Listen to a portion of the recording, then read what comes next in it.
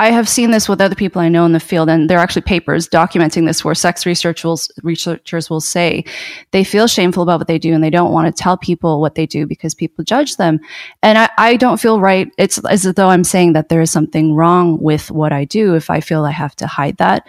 And a lot of people will say, I'm sure you get this too, will tell you that they love what you do and they actually might have considered doing what you do as well, but because of the societal stigma and shame, they didn't. And I think that's really a shame as well.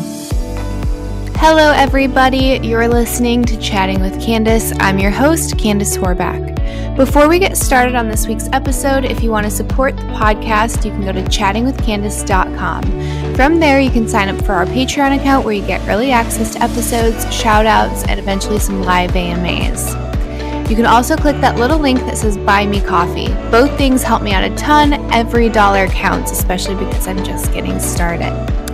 This week, we have our first return guest. We have Dr. Deborah So. I was really excited that she wanted to come back on and discuss a little bit more about herself, as well as some much requested content around fetishes, sex, and porn. So this is going to be a lot of fun. I hope you enjoy the episode.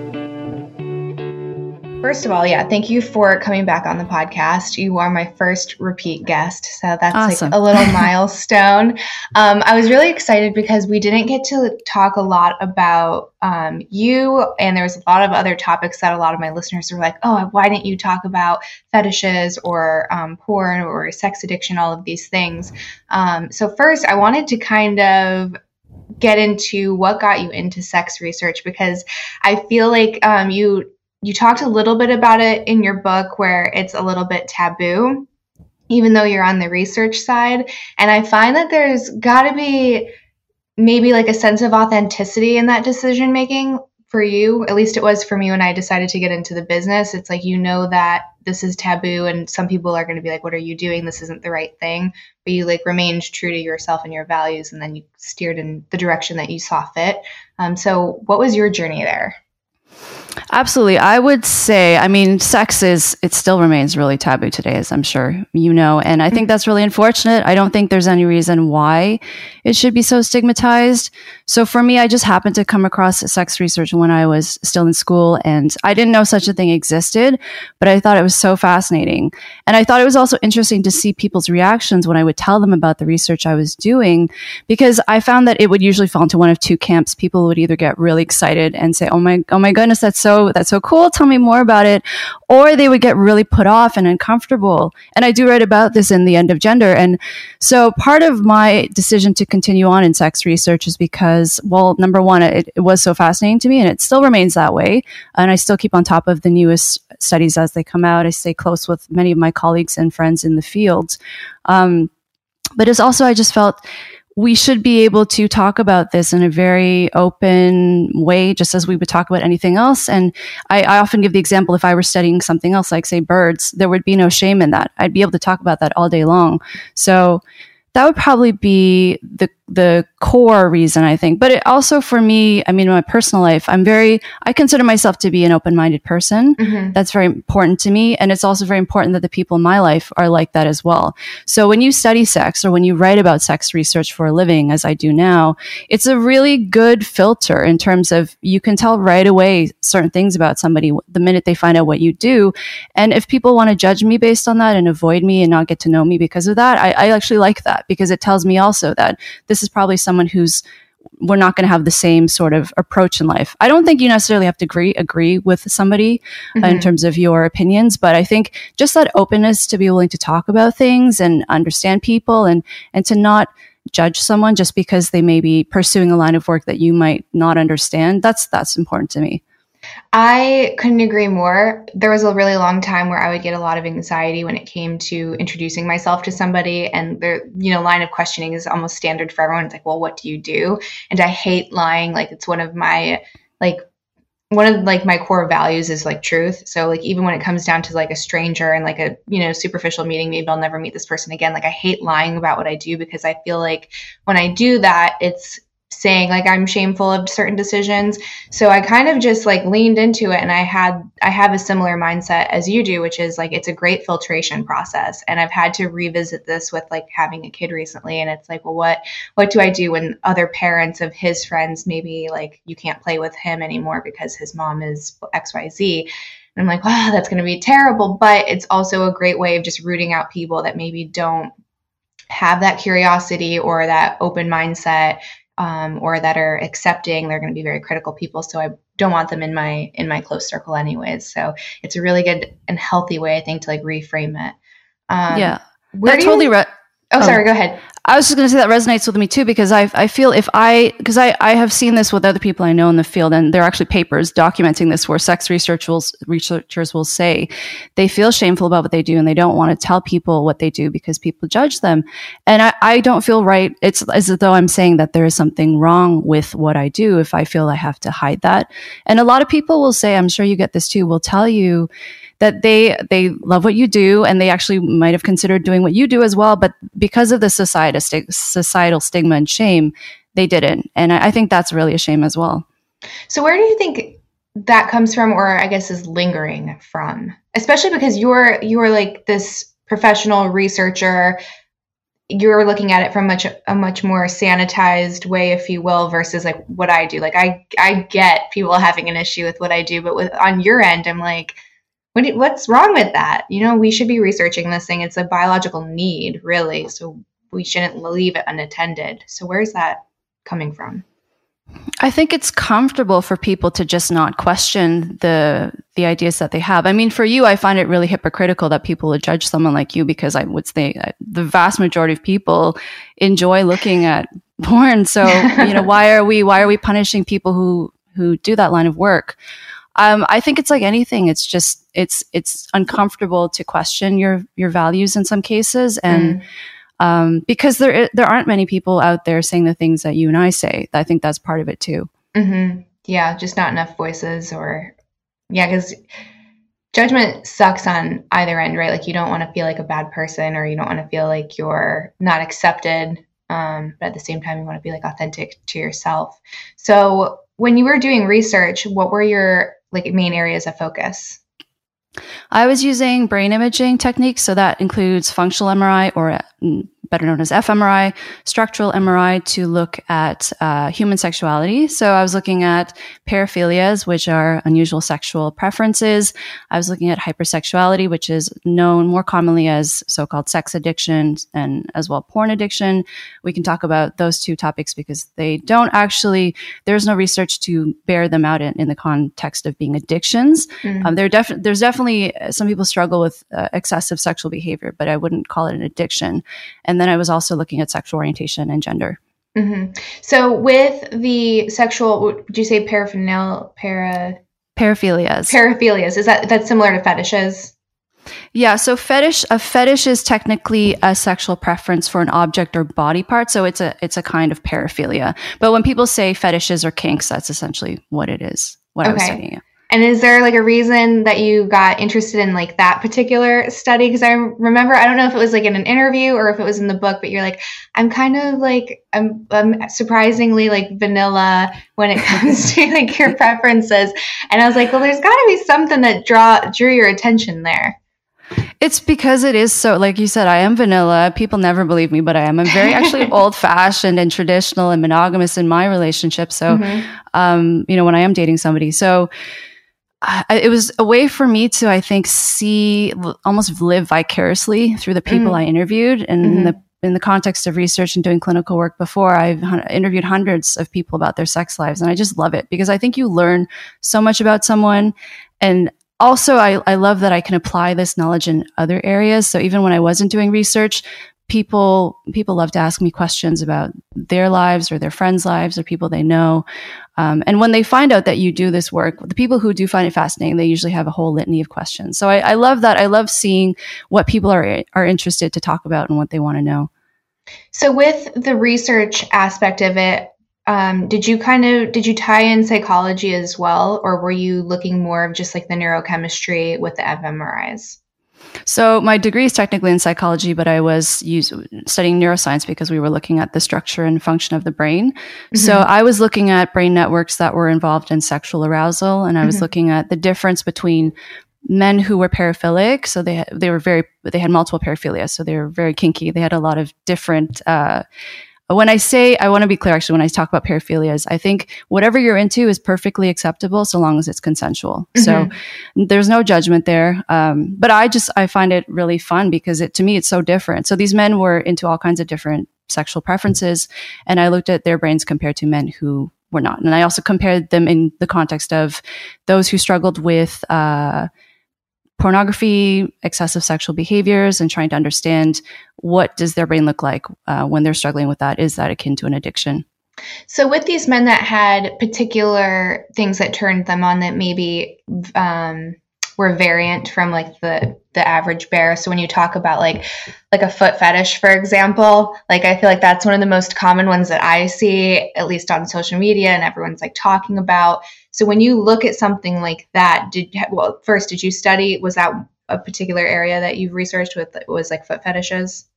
That was a common one. Actually, one very, very common one was actually an interest in urine, which is probably, I'm not sure if that's surprising or not, but for me, for me, it was surprising because, and the other thing I have to say, because people also don't believe, like I actually don't look at porn in my personal life. So for my PhD, that was really the first time I was looking, and I was like, wow, there's a lot. And there was a lot of, I don't want to say some of the other ways that you can describe urine play, basically. And I always try to keep it quite family friendly when I talk about this stuff. So, that was one, gynandromorphophilia. So that's a sexual preference for transgender women. So I won't talk too much about gender here because we did talk quite a bit about that in the other episode that I did with you, but that's another very common one. So a sexual interest in women with a penis. What else is there? BDSM is very common. That was probably the most common. Although I would say BDSM is not the same as masochism and sadism, because BDSM is more, there's a lot of negotiation, boundaries. It's not a true paraphilia, because a true paraphilia is, if you look at something like masochism or sadism, what's arousing for someone who's masochistic or sadistic. So someone who's masochistic likes being humiliated, and then someone who's sadistic likes seeing their partner being humiliated or suffering. And so in that comes a lack of consent. So if someone is going to role play that, then there's obviously a consensual aspect. So I think for people who are masochistic or sadistic, it's not a choice. Generally, paraphilias are biologically based, but it's your choice what you do with it. So if a person chooses to act out in a way that's not consensual, then I have a problem, and I think that should be criminal. But 100%. if someone just has those fantasies, it's not their choice to be into what they're into. So I ask that people be less judgmental or not judgmental in those cases. So did you find like a link between, I guess, like a healthy paraphilia and maybe one that maybe stems from like childhood traumas or maybe lack of confidence, like a coping mechanism, if you will? Because I find, at least in my experience of talking to a lot of men that have like these fetishes, I think there's healthy ones, and then there's ones that are kind of like a little like a light bulb, like an indicator of like you need to focus somewhere else, to like heal somewhere else. So when you were doing your research, I think the BDSM is a good example. Like I would find that BDSM is like a healthy, consensual way to explore sexuality. And then when you start getting more into like the violent type of like true, because I mean you can get into a hole on certain tube sites. There's some like truly violent performances or exchanges, and you can't deny that there's a difference there. So I would say like one is healthy and one is maybe stems from like a trauma, a psychological trauma perhaps. And I don't know if you ever like found that. So coming from the perspective of a true paraphilia is someone's primary sexual preference. So that's the thing that really excites them.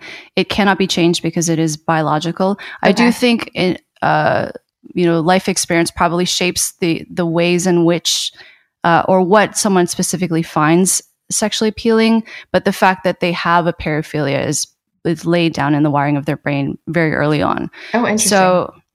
So I would say with BDSM, because some people are into BDSM, I mean, there are a whole bunch of different reasons, but I would say the violence aspect, there's probably some antisociality there. There's probably, again, it could be sadism. So if that's someone's primary sexual preference, for them, not heterosexual, what am I thinking of? Vanilla consensual sex is not going to excite them.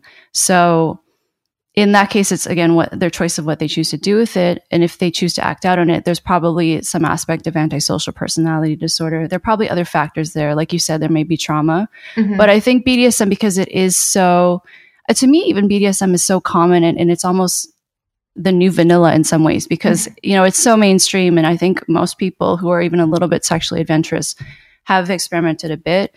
So yeah, there's a line there, because definitely there are some people, I would say, I've heard stories of people who will say they're into BDSM, but then they may also go down that path of maybe being violent or non-consensual with their partners, which is very unfortunate.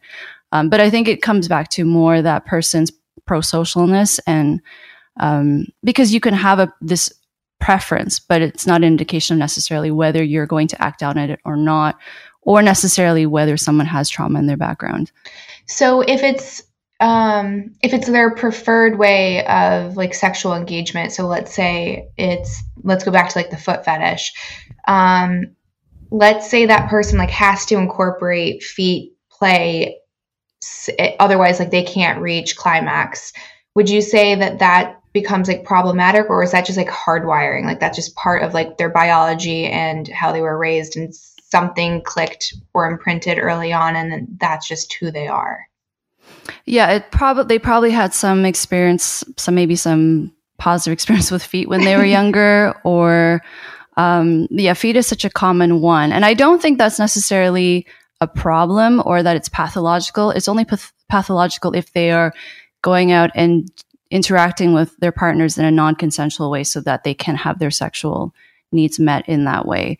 But I think if men say it's primarily men, if that's what they're into and they're having difficulty finding partners who are into that, then that's not necessarily an issue with them, as long as it's a consensual, the way that they're going about asking their partners. I think for anything, it's probably good to have a conversation very early on if you are dating someone, to see where their boundaries are and to not spring anything on them, or also just not make any assumptions in general. That's my general advice to anyone when it comes to seeing whether you're sexually compatible, because I think there's an assumption in our society that if you love somebody that you can work through anything sexually, or a lot of couples don't even talk about sex. They just assume that they'll figure it out. They get married, and I see the effects of that when they've been married for 10, 20 years and they're not having sex because they have very different expectations. So that's a bit of a tangent, but I would say, if you have an unusual sexual interest or preference, I don't think there should be any shame or guilt about it, and just to seek out partners who are happy to indulge you, just as you should be happy to indulge them. That's great advice. When it comes to pornography specifically, I've heard a lot of arguments that watching too much of it is going to kind of create an addiction, and then through that addiction, it increases your tolerance just as a drug would. And then that's why you get people that start watching the questionable content or the illegal content. And it's not that person had predispositions. It's that it's the porn that's the problem. And it's the dopamine hits by tube sites and having like that suggestion pull on the left. That's like, okay, well, keep watching and watch as it like slowly gets more questionable. And then all of a sudden, I mean, it's kind of a leap from what we were just talking about, but, I was watching this documentary, and one of the founders was blaming pedophilia on porn. And he said that the reason that pedophiles exist is because of a porn addiction, and that tolerance just gets so distorted that's the only thing that can get them where they need. And I'm like, that I obviously am a little bit biased because I come from that industry, but I just feel like that's a huge overstep. And I would love, from a scientist's perspective, for you to kind of break that down. Right. So I'll start with the part about pedophilia. Definitely watching too much porn is not going to lead someone to become pedophilic, because pedophilia is a paraphilia. This is actually one area that I did study as well.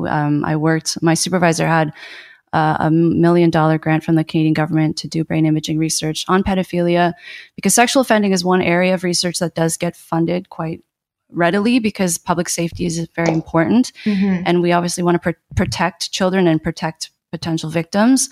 So it is biological sexual. So pedophilia, I should define it too, because I think sometimes people can think it means certain things that it doesn't. It's a sexual preference in children under the age of 11. So these are children who are prepubescent. Mm-hmm. So sometimes, I mean, people use the word pedophile to sometimes refer to sexual preference to teenagers, which is not accurate. That can be hebephilia, which is an interest in kids between 11 and 15. Again, it's about consent. I do not believe children can consent to sex. So, but in terms of pedophilia, no, it's hardwired in the brain. It's from birth. Oh, wow. And it's not something that can be learned. Pedophilia, so the sexual interest in children is different from sexual offending, though, because it's someone who's pedophilic, they have the sexual attraction to kids. They may or may not act out on it, just as someone who abuses a child may or may not be pedophilic. So people sexually abuse kids, unfortunately, for a number of different reasons. Sometimes they are sexually attracted to children, and in other cases, it can be because they're antisocial. In some cases, it's because they can't get access to an adult partner. There are a number of different reasons, but 100% no, it's not due to pornography. It's not something that you learn. And then in terms of the addiction model regarding porn and whether it can be, people's tastes become more extreme the more they watch, that's also not true. If you ask these individuals, they will tell you, if they feel that they can speak openly about this and not be judged, that generally whatever it is that they're looking at, the more extreme content, is what they like to begin with. It just took them a while to eventually get there, to find it, maybe to accept that about themselves. It's not something that, again, people learn, because the average vanilla man is not going to, by vanilla, I mean not kinky, is not going to enjoy looking at some of these categories of pornography. So if anything, he'll probably be quite put off by them. So I think a lot of that stems from, again, just people being very uncomfortable about sex. And also, whenever people have issues in their lives, and if there is anything to do with sex, or if those issues touch at all on sexuality, people are quick to blame sex as the problem, as opposed to looking at what is this really about? What are the underlying causes? What is the root cause? Because that's ultimately what's going to help that person if they are struggling with excessive sexual behaviors, or with so-called porn addiction. It's usually procrastination and anxiety. So people use porn as a way to cope with stress and to soothe themselves. And so if you give them better coping strategies so that they don't rely on pornography to feel better, then the problem goes away. They're not as reliant on it. They're not spending hours. I mean, some of the people I would talk to spend 12 hours a day looking at porn, which is really extreme and obviously affects their relationships. So some people get upset with me when I say this, because they're struggling, and I understand, or they've had relationships that have been affected by a partner who is struggling. And I definitely empathize with them. And I'm not saying that what they feel is not real. But again, I think if we want to help people who are struggling with this, it's important to talk about it honestly, and to just call it an addiction and say, in some cases it's because someone does experience a lot of guilt about even having sex, period. So they may not even have a so-called problem with sex, and maybe just having a healthy sex drive, but they consider themselves to be an addict because they feel guilty about that. So when it comes to addiction, I think that's also important to define. So the little bit of reading and research that I've done on it is the definitions vary vastly. And there's the old school model that's addiction is a disease, and there's a gene, and you're kind of this helpless participant, not by your own decision making. It's just you were predispositioned and you found yourself an alcoholic, or you found yourself a sex addict, or whatever these things are. And then a lot of the newer neuroscience is saying that it's not necessarily a disease, that there's no gene that's kind of been like pinpointed and we say, like this is the gene for alcoholic, or for alcoholics, this is the gene for someone who's going to be predisposition to sex addiction or what have you. It's more of like habits that have formed, and then these neuro pathways that are just kind of getting deeper and deeper and deeper, and that's why you keep doing it. So it's all of the things that lead up to the drink or the porn. So it's like, well, what are your triggers for that? So I guess like, would you say that which camp do you fall in as far as like disease or not, or more of a habit? Probably, well, I suppose it depends. I would say with drugs and or illicit substances and alcohol, I mean, the definition of addiction is repeated use of something in the face of negative consequences.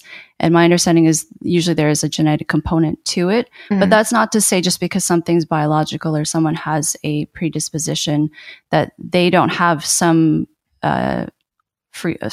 will or say in terms of the decisions they make. Mm-hmm.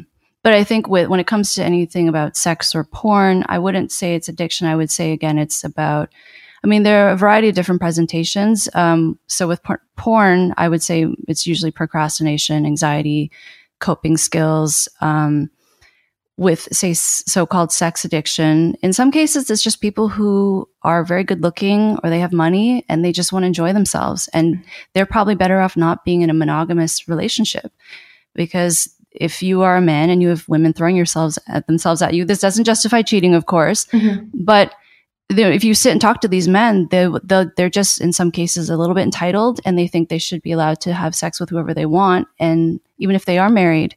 So in that case, it's just saying, well, maybe you're better off not being in a monogamous commitment. And is it really a problem in that case? Is it that you're addicted to sex, or you just enjoy it? And it's a problem because you've committed yourself to someone else, and it's not fair to that other person. But when I look at, say, 2 years ago, there was a lot in the media about so-called sex addiction, people, mm-hmm. celebrities going off to sex addiction treatment. And I think it's just an easy way for someone to not take responsibility, as much as I feel bad saying that, to just call themselves an addict and say, well, I have this, and this is to blame for the choices I make.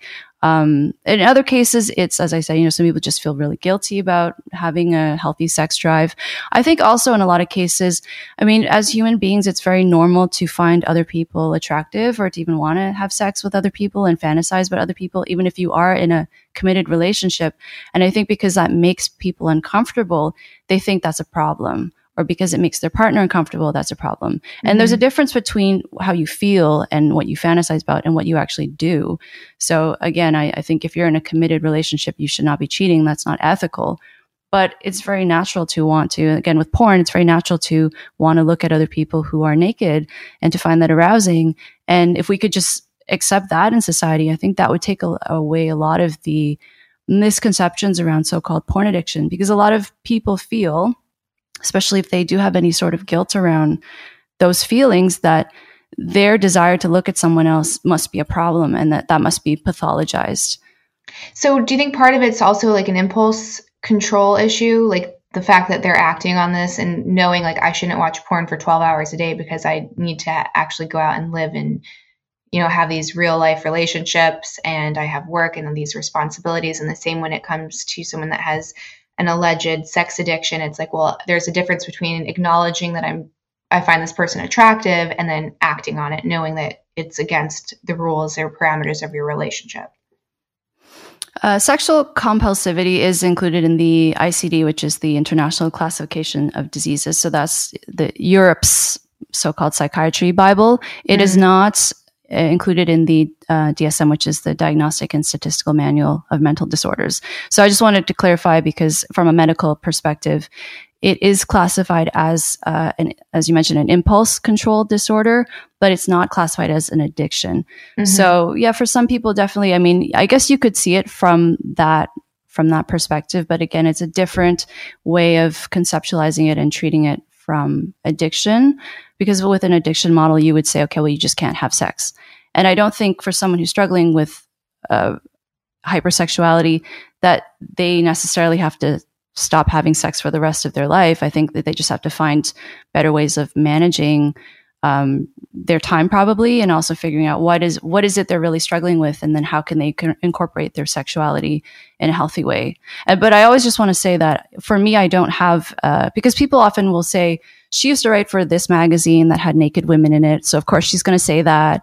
But I've had these views. If you go back before I was a journalist, when I was a researcher, I had the same views. And as I said, I'm just about the data and facts. So wherever it takes us, if they do start to show that with, say, brain studies, that there is the reward network is changing over time as a result of this, or that, that it is actually an addiction, then I'm happy to change my perspective. But I just think a lot of the discussion right now is really unhelpful for people who are struggling, because it's not accurate. So we bring it back down to some fMRIs and like actual data. So what's the difference between someone who might be addicted to, say, cocaine versus someone who's addicted to sex? So with a drug like cocaine, you will see that there will be changes in the brain over time. There will often be craving as well. So you'll see those parts of the brain light up, even if they're just thinking about the drug, or if they see a picture of the drug. We don't have any research to suggest that when it comes to pornography or sex. And the research that we do have, because there are some studies that get a lot of attention because they are supposedly show that this is happening in the brain with as a response to so-called sex addiction. But when you look at how they define hypersexuality, usually it's very, very muddied, that the people who take part in the study are they are not very similar. So you'll have someone who say a study looking at so-called porn addiction. Mm-hmm. Someone will self-report, say, there's one study that got a lot of attention, and I looked at the methods, and some of the people in the study would be looking at porn once a week for under an hour. And I'm thinking, to me, that's not really a problem. When you look at some of the people who are looking at it for 10, 12 hours a day, that to me is a problem, unfortunately. So they shouldn't be lumped together as one, because the results that you find are not going to really speak to either. And then the other thing I would say is also because, as far as I know, no studies have looked at the paraphilias in that context. So if someone has a paraphilia, their brain is going to look different from someone who's not. And if you're not asking these questions as part of your methodology, again, you don't know what's going on with the people that you're scanning in the brain scanner. So I think I'm definitely in support of more rigorous research being done. I think that's very important. I think it's excellent that we have the technology, and the technology continues to improve. But my issue is just when people are quick to jump on a study because they think it fits a particular narrative and they run with that. And because I would say also, surprisingly, it's pretty hostile terrain to counter anti-porn activists. They can be very aggressive, and some people in the field have really had to deal with a lot of harassment and intimidation from them. In my last conversation with you, I talk about how trans activists are bad. Well, anti-porn activists are pretty bad too. I'm not sure if you have had to deal with them, but that's another reason why people don't want to touch the research. Oh, that's so interesting. No, I mean, I've seen some of the damage that those campaigns can do. I personally haven't been affected by it, so that's fortunate, because I just don't have the bandwidth to deal with any more negativity. So there's, I guess, where did the myth then, because we do know with drugs or alcohol that threshold changes, right? Like your tolerance changes, and then that's where you start seeing like really negative, at least physical health implications start to occur. So where did the myth start with the threshold of like porn or sex start taking place? Because as you said earlier, if someone was being honest and had like this open space to communicate, they would have said like that end content is what they had always been interested in. So where did that narrative come that, they started here at just very like vanilla, just regular sex, and then they ended up all the way somewhere, in the dark web? I would say very early on, when this started to become something, I don't want to call it an industry, but I'll call it an industry. When people started to try and understand this and ways of treating it, it was overlaid on the addiction model. So I think that was just an early way for people to try and make sense of it. And I think it also helps people distance themselves from, I'm not saying this necessarily about people who struggle with this problem, but maybe the people treating it, or they found a way to make it a little bit more palatable, I would say, for people to talk about, and also for the partners to talk about, because it's understandably really distressing and hard on someone if you're in a relationship with someone who is struggling with this, and it's very shameful to talk about it. You can't really talk about it. I mean, the people I would see in my research, unless they had a very strong social support, they were very isolated, because it is such an embarrassing thing to struggle with. And it's also really difficult for their partners, because even they don't want to tell family members or friends about it, because there is such a stigma around sex. And then also if you have problems with sex. So I think that model probably also helped to lessen the stigma, even though I don't think it's necessarily helpful in terms of, let me be very careful with how I say this. I would say, I just think if you talk to these individuals and see what they're really struggling with, you'll see that other methods are probably helpful in terms of helping them deal with it. But yeah, I would say the stigma is a big part of it. And also that if you actually go and look through the criteria for when you're diagnosing, quote unquote, diagnosing someone, they will pathologize a lot of behaviors that to me are not pathological. So something like, again, fantasizing about, let me think of a specific one, actually. Something like voyeurism, I believe, is one of the criteria. It's been a while since I actually went through the list, but something like voyeurism, if you feel the need to, say, look up women's skirts, that's not okay. That's not consensual. If that's something that's a kinky thing that you do with your partner and you both agree to it, that's one thing. But in this context, say, where it's a sexual offense, it's not appropriate to categorize it as an addiction, because you need to understand that if it's a paraphilia, which voyeurism is, this is not something that's going to change over someone's life. And anytime that they want to have sex, that's the thing that they're going to want to do. So it's very different from saying this is something that we should treat as an addiction, in which case they're not looking at the antisocial aspect of it. And they're also basically saying in some way that, I think it becomes something more about how we talk about it and how people identify, as opposed to what's really going on.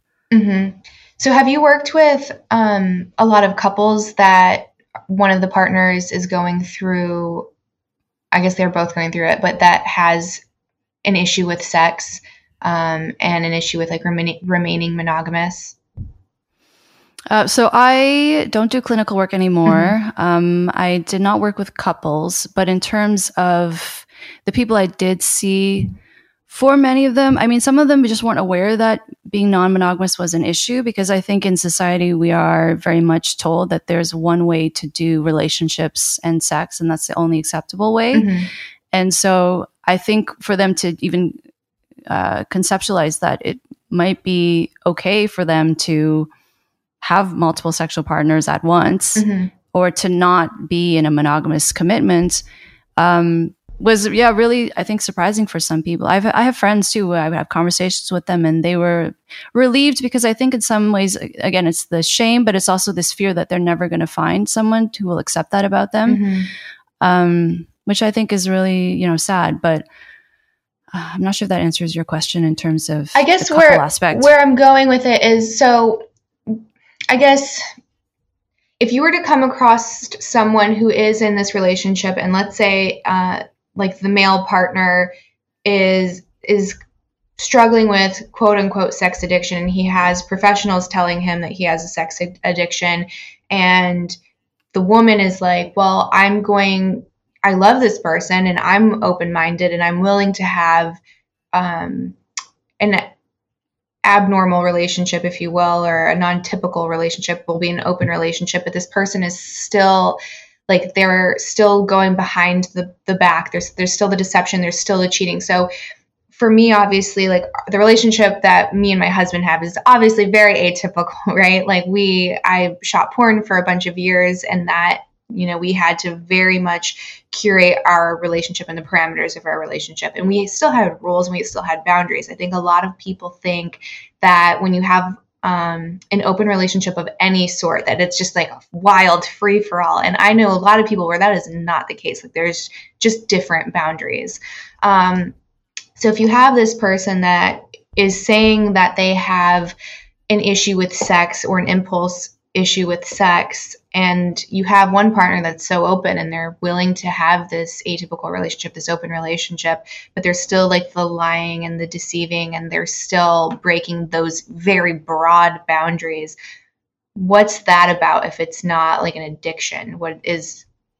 I feel like there's something there, but I'm not a professional, so it's hard for me to pick apart. I would say it's hard to say without actually speaking with, say, this hypothetical couple, Mm-hmm. but I'd probably say it's the antisociality. So it's someone who only cares about themselves, and they see other people just basically as a way to facilitate what they want. So it definitely, I would say, I'm monogamous, but with people who are doing consensual non-monogamy, there can still be cheating, totally, and disregarding boundaries. And so yeah, I would say that's usually, from what I've seen, that's what it is. It's someone who just doesn't have any sort of care or respect for other people. And the thing to keep in mind, if say your audience is listening and they may know someone like this, if someone has antisocial personality disorder, I mean, I would probably advise against diagnosing people in your life. But say if they have been diagnosed, or you've noticed certain things that seem to stand out in terms of this kind of behavior, where they are constantly pushing boundaries. They really enjoy taking advantage of other people. So even outside of sex, antisocial people, they really enjoy when they get one over on someone, or they really have managed to deceive people. They really take pride in that. They'll usually brag about that. Those are huge red flags, because someone who has this personality disorder, it's not going to change. Personality disorders are with someone for life. And so it's just about managing them. And so this person may not be doing that to you in the beginning, but I can guarantee over time that they will do the same thing to you. So how do personality disorders work with the new information that we have on neuroplasticity? So like the idea that the brain is malleable, because has there been any changes in what we know about personality disorders, or is it still pretty much the same? Is that it's, like you said, it's permanent, and the best we can do is try to manage it? As far as I know, personality disorders are still very much something that there's no quote unquote cure for it. Mm-hmm. And I want to be clear that does not mean that that does not justify any sort of discrimination against people who have a personality disorder. Mm-hmm. I do think that they deserve support and love just like everyone else. But in the event of something like antisocial personality disorder, because it can be quite harmful to a partner, especially, that's one I would say is a little, because I've spent a lot of time working with forensic populations in the past, and they all had this. And forensic populations are an extreme example, because they've done a crime to the point where they were caught and have been placed in prison for it. But that's one of those personality disorders I feel you don't really want to get too close to. But I would defer to, if there is some research to show that neuroplasticity can change it. I'm skeptical though, because even with neuroplasticity, it doesn't tend to completely rewire, completely change someone. And because someone's personality, I mean, typically you're not going to diagnose someone with a personality disorder until they're in their teens, because that's once someone's personality is a little bit more set. Mm-hmm. But yeah, as far as I know, I don't think it's something that can be overturned, say, with therapy. It's just something that will be managed over time. Do you know if there's any research that's happening with like psilocybin in personality disorders? I'm not sure. I'm very careful when I talk about the research. I would probably refrain from saying anything, because I don't know. Oh man, I feel like that would be so interesting. Like I would love to see results on that, because you see what they're doing with like depression and PTSD, and how they're saying it rewires a lot of the connections in the brain. So I wonder if that would have an impact on something that's that substantial, because that must have been a trip. Like studying people that actually got caught for a crime with these antisocial personality disorders, because when I was in school, that was always an area that really fascinated me. And I remember I would have professors that are like, "Are you sure you want to like learn about this? Because it can get really scary." And for me, like, I just found it so interesting. I'm just like, how does a brain work to do these things? It's very dark. I'll tell you that. Yeah. Mm-hmm. I mean, we can talk more about it. I what can I tell you? I have a lot of stories. I know. Please tell me. Share. It's just, for me, my decision to leave that area of research is because it was so dark. It's just over time you realize you can spend hours and weeks and years working with somebody in the context of therapy, and there's very little change, very, very little change. And it's, in a lot of cases, they have had very difficult lives from day one. But I think it is a choice at the end of the day how you choose to treat other people. And if you are committing offenses, that's not acceptable in society. I totally agree. So I guess for our listeners, can you give like some examples of what like a telltale sign would be that someone has one of these disorders? That way, like, I don't want to say like whether or not to like give up on the relationship, but just to like know what you're working with, right? So if you know if it's something that's going to be like a really tough battle and difficult to change, or if it's something else. I'm a huge proponent of therapy. I think therapy can really help. I think there should be no shame in therapy or in talking about mental health. So I would say if, people are dating and they come across someone who has a personality disorder, whether it's borderline or narcissistic or any of the others, I would say if that person has insight, that's really important. If they are aware that they are struggling with something or that they have a condition that is going to affect their relationships and probably affects their functioning and their day-to-day life as well, that's really important, because I think someone who has insight can work on it, and you can have a very functional, happy, fulfilling relationship with that person.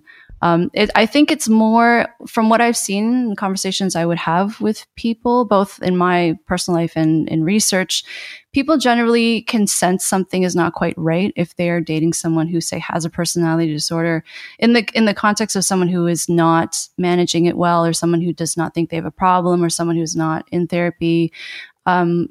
So in that case, you need to listen to your gut, because I think people generally can tell when something is not right. And as I said, it's not something that's going to change. So if someone's justifying their behavior to you, and if they're acting in a way that's really not helpful, not healthy, then that's not going to be good for you.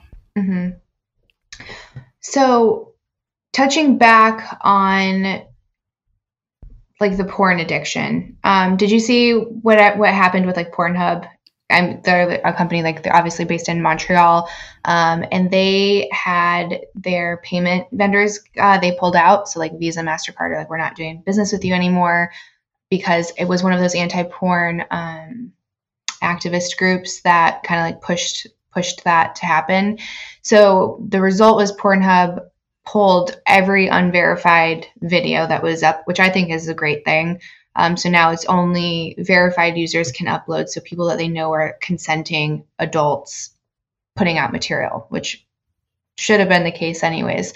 Do you think with the tendency that we do have to kind of get like sucked into these social media traps where we're just like swiping for these like dopamine hits, and the same thing can potentially happen with porn, as you're like something new.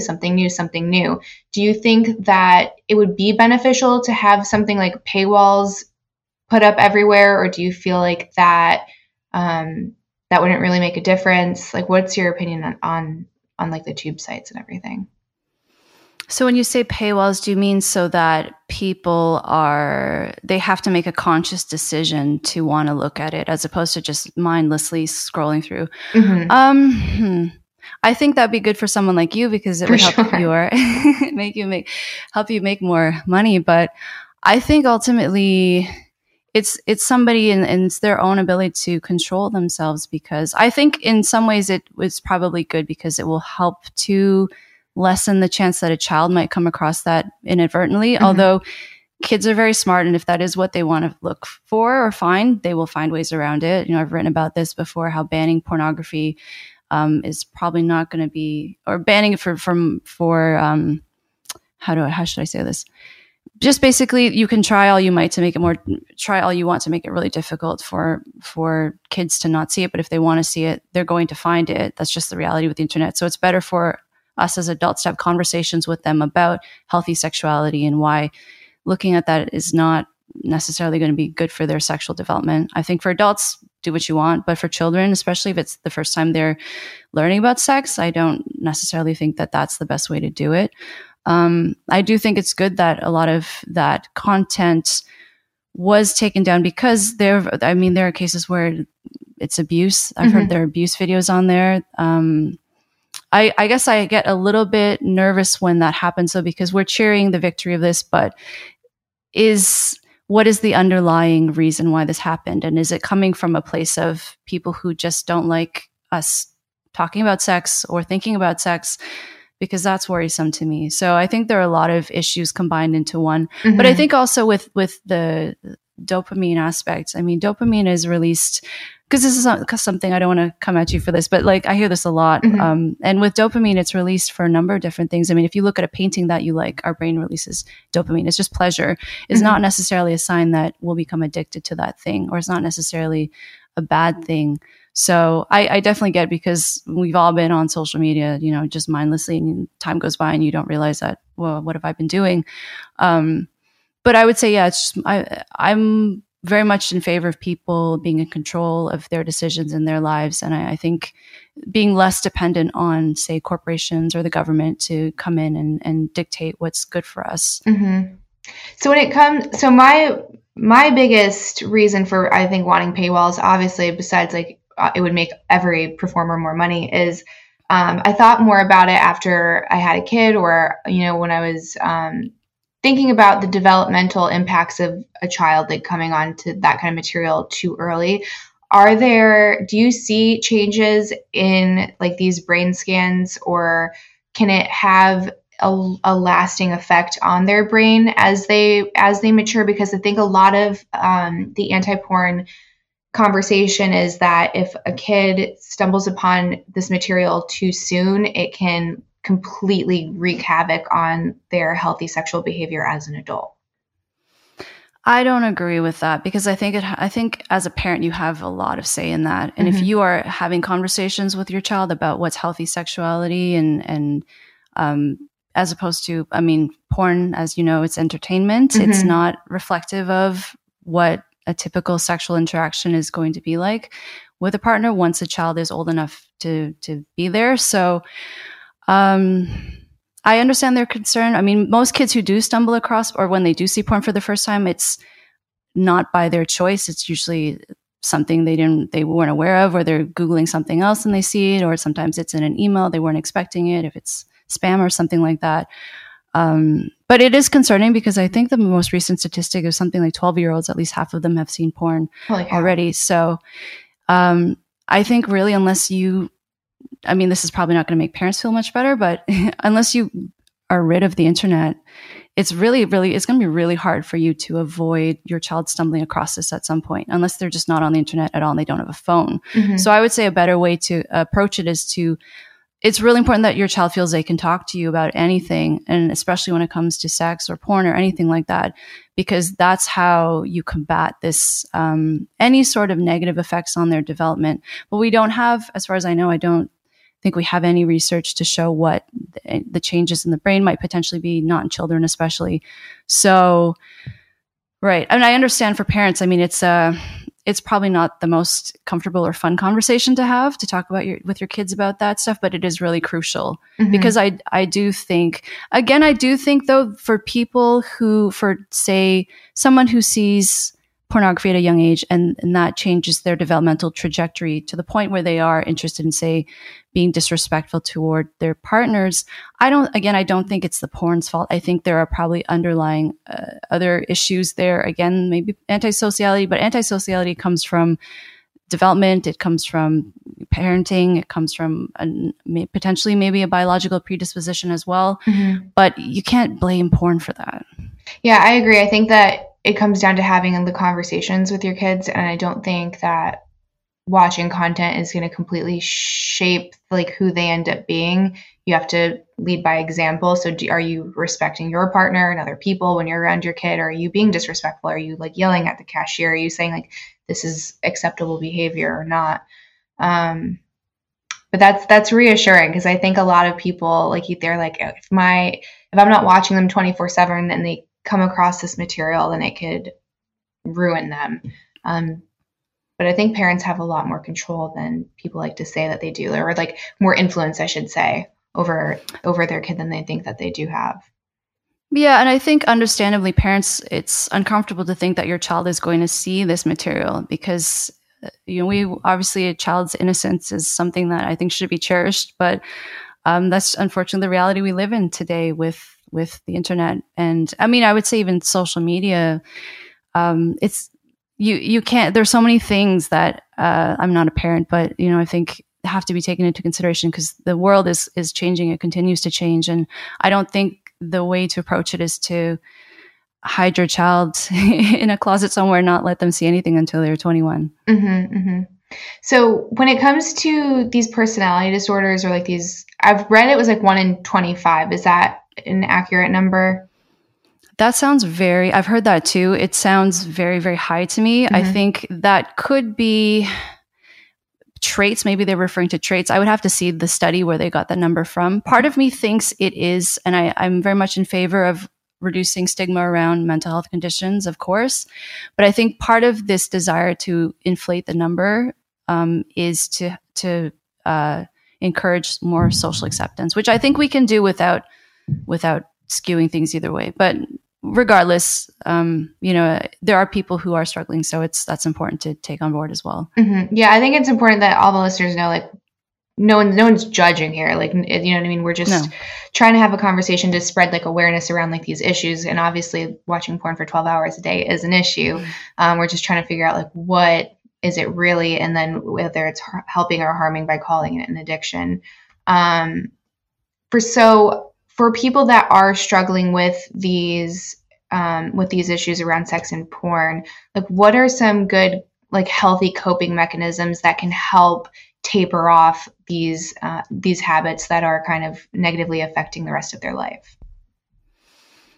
I would probably say number one, to seek out a sex positive therapist if you can. So, I mean, if you go to, there are a number of resources I can tweet out after. I can send them to you. That would probably be helpful. Yeah. So when I say sex positive, I'm referring to a therapist who does not pathologize sexuality.